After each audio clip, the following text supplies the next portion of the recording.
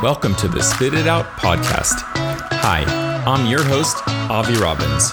We are bringing you engaging discussions with thought leaders from academia and industry as we explore everything from what's in your saliva to why it's a good indicator of your overall health. Join us as we raise awareness around what saliva can tell us, why it's important for the future of healthcare, and what some really awesome people are doing about it today.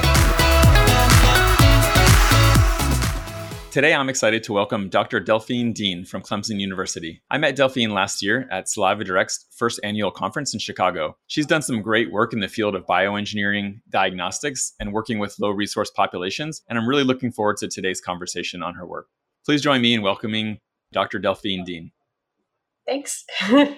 Dr. Dean earned her bachelor's and master's and PhD in electrical engineering and computer science from the Massachusetts Institute of Technology, or MIT, as a lot of you might know. After earning her PhD in 2005, she moved to Clemson, where she is currently the Ron and Jane Lindsay Family Innovation Professor and Chair of Bioengineering at Clemson University. Her lab leads a wide range of studies focused on understanding mechanics and interactions of biological systems across length scales and instrumentation and device design. Her expertise is in nano to microscale characterization of biological materials and tissues, and she works on understanding the effects of ionizing radiation on cells in addition to other biomedical research. She really works on translational design projects aimed at creating novel medical devices, sensors, and instrumentation for resource-poor settings. Over the last 10 years, she has led several research and design project teams with collaborators from Tanzania and in India to design novel medical devices and diagnostics for low-resource clinical settings. She's currently the director of the Clemson India Center for Innovative Medical Devices and Sensors, and is committed to helping develop new technologies to support low-income and rural patients to be able to monitor their health and better connect them to health providers. Again, Delphine, thanks so much for joining us today. Thanks.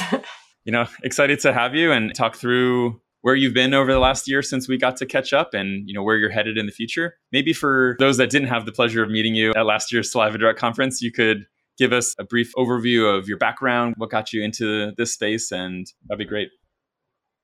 Yeah, so a little bit about myself. My background is in electrical engineering and computer science, but since graduate school was working kind of at the interface of electrical engineering, computer science, and biology. So I used to work on cartilage, molecules, and understanding arthritis through computational modeling. And then when I moved to Clemson, I found that students had a lot of interest in working on medical devices for low resource settings, both abroad and here in our own state of South Carolina. And that's how some of these projects started. Actually, this wasn't my area of research. It was students came up and were after class and were like, hey, we really want to work on these kinds of projects. Could we set something up? And that spawned a whole area of work. And that's kind of what I'd been doing before the pandemic. So I kind of had the basic science part of the lab still working on kind of computational modeling and very precise characterization of tissues. And then the applied side part of the lab that was developing medical devices, sensors, diagnostics for low resource settings, both here in the US and then abroad with collaborators. And then more recently, I set up and ran all of Clemson's COVID testing, which was the saliva PCR test. And then we opened it up and did community testing as well. Yeah, so that was a whole transition. I think if you told me before the pandemic that I would be heading up a clinical lab, I would have laughed because I think, as I mentioned, my degrees are in electrical engineering, computer science. But I think the engineering side actually helped us a lot for how to scale up and be able to do huge numbers of tests per day. So at the peak during the BA1 Omicron surge, we were running 9,000 tests a day in a pretty small room, actually, with, I think, 4 or 5 techs and graduate students at a time. So. Wow. Yeah, to me, that's one of the more fascinating things about your background is, I've spoken to a lot of people who have set up COVID test labs, right? And it's normally in the, molecular biology department or, something a little bit more on outside of the fence. But as an engineer myself, I was fascinated by your background. I think I shared with you before that whole idea of engineering problem solving, right? If you can get the biology part to work, which is outside of my expertise, then I'm sure we can find a way to make it more efficient or optimize it, like you said. And right. I think that's the thing when the pandemic started, the PCR techniques and kind of doing plate assays for a lot of tests at once were things that we were already doing in research labs. It's a pretty common technique. And so how to make those types of systems for a clinical setting and getting them, doing things like automated sample handlers and things like that. So we used open source sample handling machines. That's all more the engineering side, which is more my wheelhouse. Like, as long as the assay was kind of good and validated, that was okay. That said, I did collaborate a lot. So it was not just me by myself. I worked with faculty in chemical engineering, microbiology, genetics, bio, public health. Sure. So it was a big team effort at Clemson. And then a shout out to our athletics department, because when we were collecting the data to validate the test, a lot of it came from our student athletes. That first summer, they had mandatory testing, and they were getting tested between 1 to 3 or 4 times a week with nasal pharyngeal swabs and PCR. So the students would get nasal pharyngeal swabbed, and then they would volunteer to give us a spit sample, so we would collect enough data for validating the test. By middle end of the summer, I felt so bad for the student athletes. Some of them, their noses would bleed on the regular just because it was so many nasal pharyngeal swabs. So everyone was glad when we moved away from that. Probably eager to help find a new way. Yeah. I can only imagine. You mentioned all the collaborators you had. Where did you do the assay validation? Or you mentioned focusing on the engineering side of it. So how did you get an approved assay? Yeah. So when we started, we had one thermocycler and one sample handler in the lab, and we used that to validate everything. So that's where it was several faculty, a huge number of graduate and undergrad students who volunteered to help with the collections and everything. So once we had the IRB in place, it was just a matter of collecting enough samples for the validation. And that just was a lot of people. Okay. And again, shout out to all those people, because a lot of the data came from July in 2020. And for anyone who's been in the South in July, it's not pleasant. So most of the testing was happening outdoors because we were worried about, obviously getting people infected if we were indoors doing these collections. So yeah, it was hard work. And again, also because at the beginning, people were very, very cautious. We were in full safety gear with a face mask and a face shield, double gloves. It was very tiring. And so we got, as I said, a lot of samples from our athletics department. And then the only time the university actually mostly was virtual was between the end of March 2020 to July 2020. So after spring break in 2020, they kind of sent the student home, and we were virtual for the end of that semester. And then in July 1st, I think, 2020, they did a big screen. So everybody could come back to campus, but you had to get a nasal pharyngeal swab PCR test. So we collected a lot of samples during that time as well. I think that was when people saw really the value of having a saliva test and the workflows to do the testing fast, because we were doing the research protocol to do the testing, and we would get results back basically the same day. Yeah. And the nasal pharyngeal swab PCR tests were taking up to a week to get results back. So Were you sending those out versus doing the saliva in your lab? yeah, those were getting sent out to a reference lab. Sure. For people who don't know, Clemson University does not have a med school. So we didn't have a high complexity lab at the time. So the validation was done in a lab while we were getting set up to have a CLIA license. Setting up yours. I see. Yeah, and we got more samples of positives from the community. So we worked with community physicians, local state representatives, helped set up different community test sites where we could get samples from positives to just have more positives for our validation. And that kind of started a good university community partnership. So when we had everything set up and scaled up, we could open up testing to the community. The university didn't have the resources to completely do all the community testing on their own. Okay. So actually groups of community clinicians, so doctors and nurses, volunteered their time to help with the calling of positives and things like that, that we just didn't have the bandwidth to do if we opened up testing to the community. So that enabled the university to offer community testing, which made a big difference in our local upstate South Carolina community. Yeah, there's, I think, a lot of stories like that where creating the accessibility to the testing was huge, right? Especially when people were having to wait a week, like you mentioned, to get results is I can recall myself, like that period of anxiety where you just don't know and like what to do, especially so early on in the pandemic. And early on, we didn't have at-home tests either. So that's a whole nother. Did you find more efficiency in the saliva? I mean, people are obviously collecting their own saliva rather than being forced to spit by someone else, but versus having a healthcare provider do the nasal swabs. So was there some gains there as well in what you saw? Yeah, so that made it much easier to do. So we had test sites on campus and then in a city park local. And the city park one was a drive-through kind of testing thing. And it was mostly manned by 2 or 3 folks at a time. And we did, again, at the peak, something insane, like 3,000 in like an hour. It was insane. It's just like the cars were just coming through. And we could not have done that if you had to have a clinician, a nurse, or somebody, shove a swab up a nose. Because even if it's monitored collection, you just hand it off, you watch them. It's not like you can do that with multiple people at once. Right. What was it like to get that first, I don't know, whether it was an email or a phone call saying, hey, we need to set up COVID testing? Why do you think they reached out to you? And what was that first feeling that you got there? That wasn't exactly how it went. I got a phone call to be on a committee to talk about test capacity in the state of South Carolina. And so that was early in the pandemic, so maybe like early March.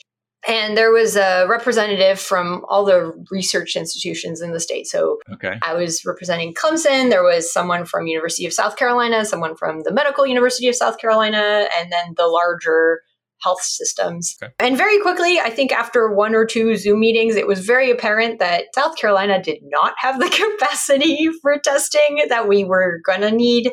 And so working with University of South Carolina actually is how we started working on this saliva test as an alternative. There were shortages of swabs. Like we weren't going to get out of this mess by relying on the swab test. So, and then everyone's like, okay, we need to do something like saliva testing. Sure.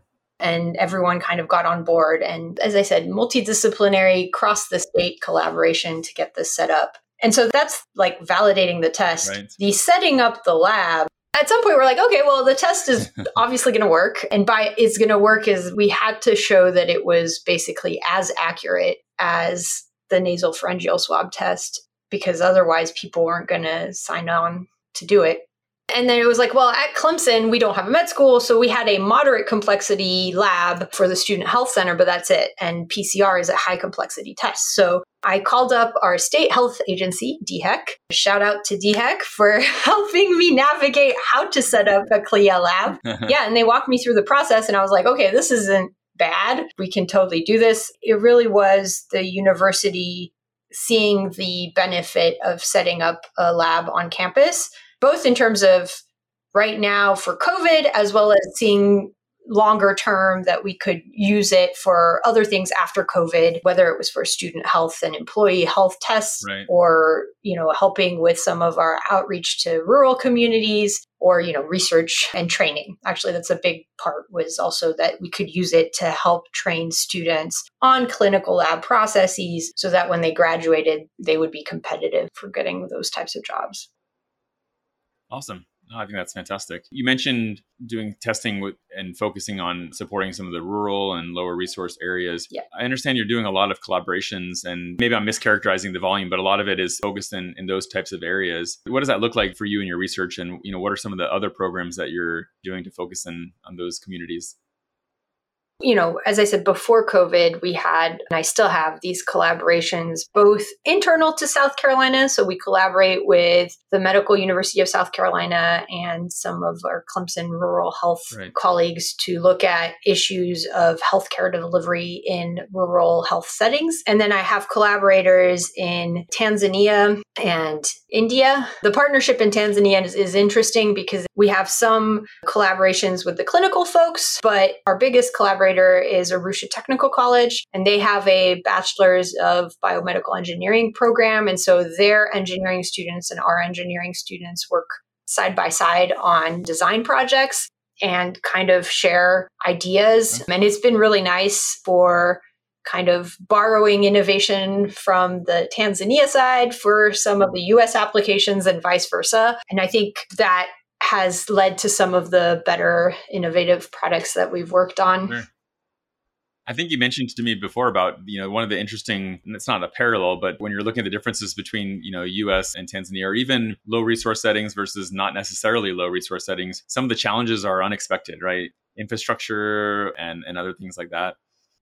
Yeah, so low resource settings is a global problem. I think in the US, when you say that, most people think, yes, developing countries or low and middle income countries. But we have a lot of problems with healthcare delivery in the US, in rural areas, heck, even in middle of the city, sometimes people can't get the healthcare they need. And there are barriers to both access of healthcare. And even if they make it to a clinic in some of these rural areas, those clinics have limited resources to perform some tests, and they'll have to get referred to somewhere, an hour or more away. And that is very similar to just about anywhere in the world when there's a low resource setting. I think an interesting thing that's been, especially with our collaboration with both India and Tanzania, their rural low resource areas have other challenges that ours do not. So they tend to have more issues with clean water, reliable electricity. But one thing that they have in those areas that we do not is that everybody has a cell phone. It might not be a smartphone, but it is a cell phone. And so they're doing some really innovative healthcare delivery through texting, through connecting patients with healthcare providers on the phone that when we tried to do that here in the US, doesn't work because in our under-resourced areas, people don't really have a cell phone. And if they do, our network coverage is really lousy. So right. My analogy for that is I live 10 minutes away from Clemson main campus. Okay. And when I get home, I have maybe 2 bars of service at home. When I'm in the middle of one of those big parks in Tanzania away from everything, I still have 5 bars of service. So I think there's a lot we can learn about how to better deliver healthcare from each other in those settings. It made a difference during COVID. We had this cool platform for being able to initiate a test, having a QR code on your phone, and then sending text messages to the patient when the test was ready, the result was ready. That didn't work in some of our more low resource areas or working with some of the assisted living facilities and things like that. So we had to think through other systems to get the result to the patient. Yeah, that's interesting. Yeah. Can you talk to us about some of the projects or technologies that you've been collaborating on with these universities, or even, just amongst your own research that's happening at Clemson, independently? Yeah, so it's been wide and varied. I keep telling people I don't like getting bored. And so my research is very broad. I can relate to that. So yeah, I think one of our current more high-tech in quote projects is a breast pump that has a novel filter system inside it to capture and scrub HIV out of breast milk to prevent mother-to-child transmission of HIV in certain settings. That's still obviously, we're validating everything, but that's, materials design and those kinds of things. Wow. So that's a current project. One of our most successful projects actually is we worked with basket weavers in rural Tanzania near one of the hospitals. And one of the issues they were having is they kept running out of cervical collars, so neck braces for after you have a neck injury. They're hard plastic. Okay. The supply chain, they wouldn't get them in time. And so patients would have to sleep on their back in the hospital and take up a bed instead of going home. And so our students work with the basket weaving group of women in the town. They set up a process for how to make basket woven versions of these neck braces and kind of make sure every one you make is validated and everything. And so now they have a partnership with the local hospitals where they can just make them when they need them. That's cool. The innovations like that are pretty awesome, right? Because it's something that you wouldn't expect, maybe not even the realm of the technology that you're thinking through, but nevertheless, that's being able to provide better healthcare to someone, that otherwise wouldn't be able to get it. And it creates a business locally, which I think is important long term. So, some of our projects have worked a lot on chronic disease management. We had an NIH funded study looking at HIV/AIDS screening with chronic disease screenings in rural Tanzania. And what the clinicians had found is that the bundling chronic disease testing with something like HIV destigmatized the HIV test and people would come in and get tested. But basically the problem was when a patient was diagnosed with HIV, there's all this support of like, here's some meds and there's all these programs. Then patients were coming in and they were getting diagnosed with diabetes, hypertension, kidney disease. And it was kind of like, well, good news, you don't have HIV. Right. Bad news, you have this chronic disease. Good luck. And we don't have programs set up for it yet. Yeah, there was no programs for those. And most of the technologies we have to give patients for that don't work in those rural settings, again, because of issues similar actually here.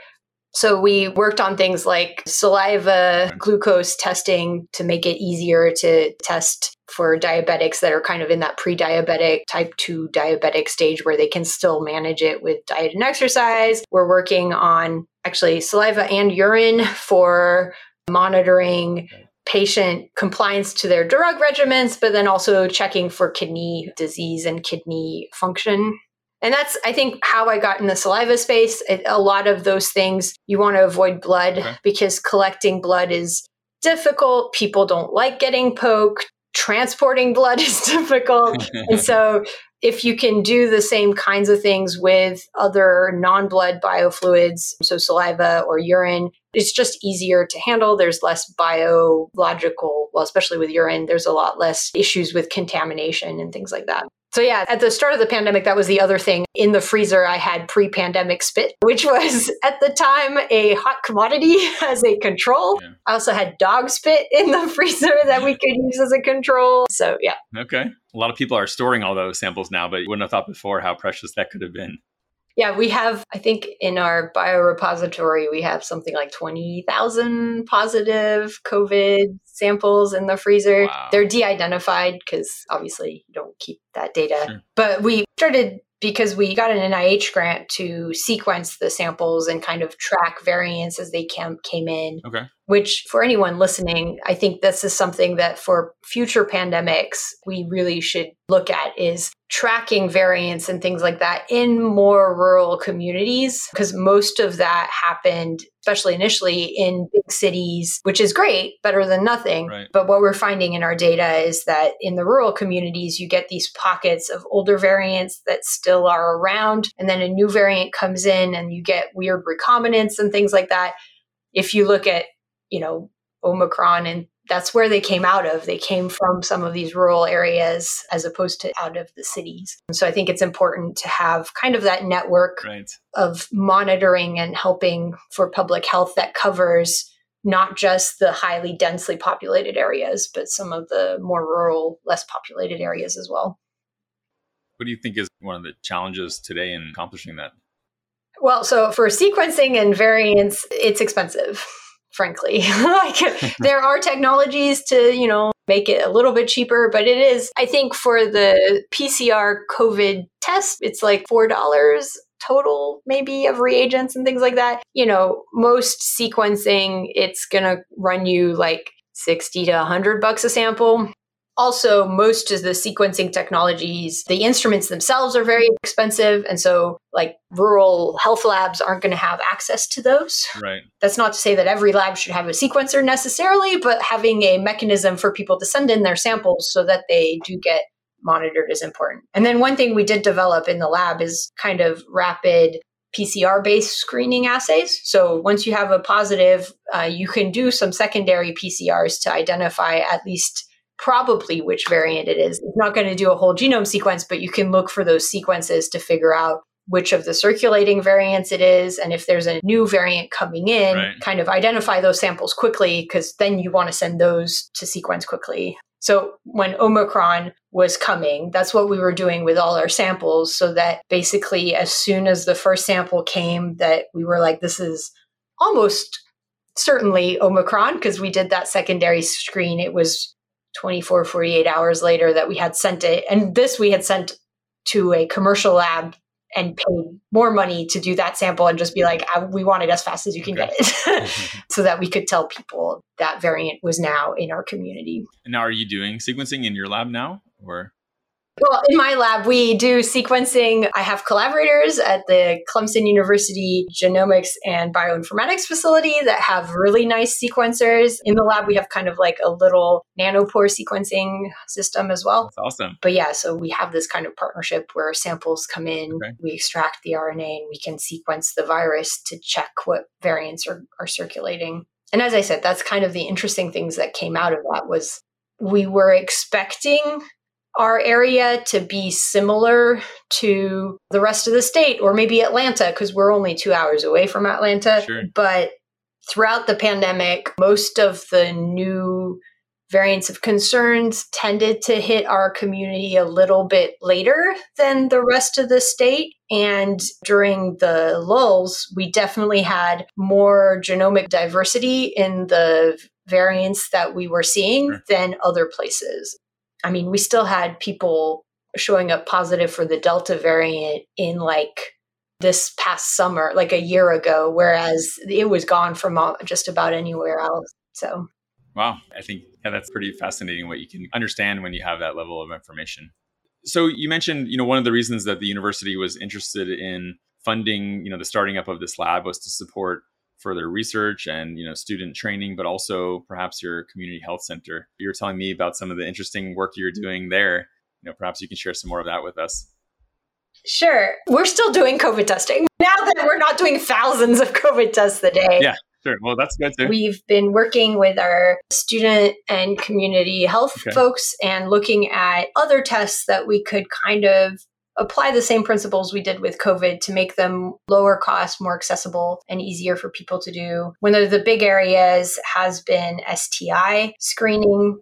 A lot of those tests, the PCR tests are very expensive when they get done in a lab, and people wait to do them because of the expense, because of having to go in to do a test. And so we're trying to validate in-house kind of the same principle, a lower cost version of the test. Yeah. We're starting with urine, but I think we're going to also try saliva and basically looking at kind of the same ideas we had in Tanzania with HIV and other diseases to destigmatize the test, kind of doing a panel where you test for STIs, but if you're looking at urine, you also test for UTIs at the same time. Or if you're doing saliva, could you do a respiratory panel? And we're on a college campus, EBV mono, and a couple other things at the same time so that people will just be like, hey, I'm feeling off. I'm just going to test. On campus, you work with your student health center. So if it is a positive test for something, they get a follow-up call from the student health center being like, hey, here's your meds or come and talk. Stay in your dorm room.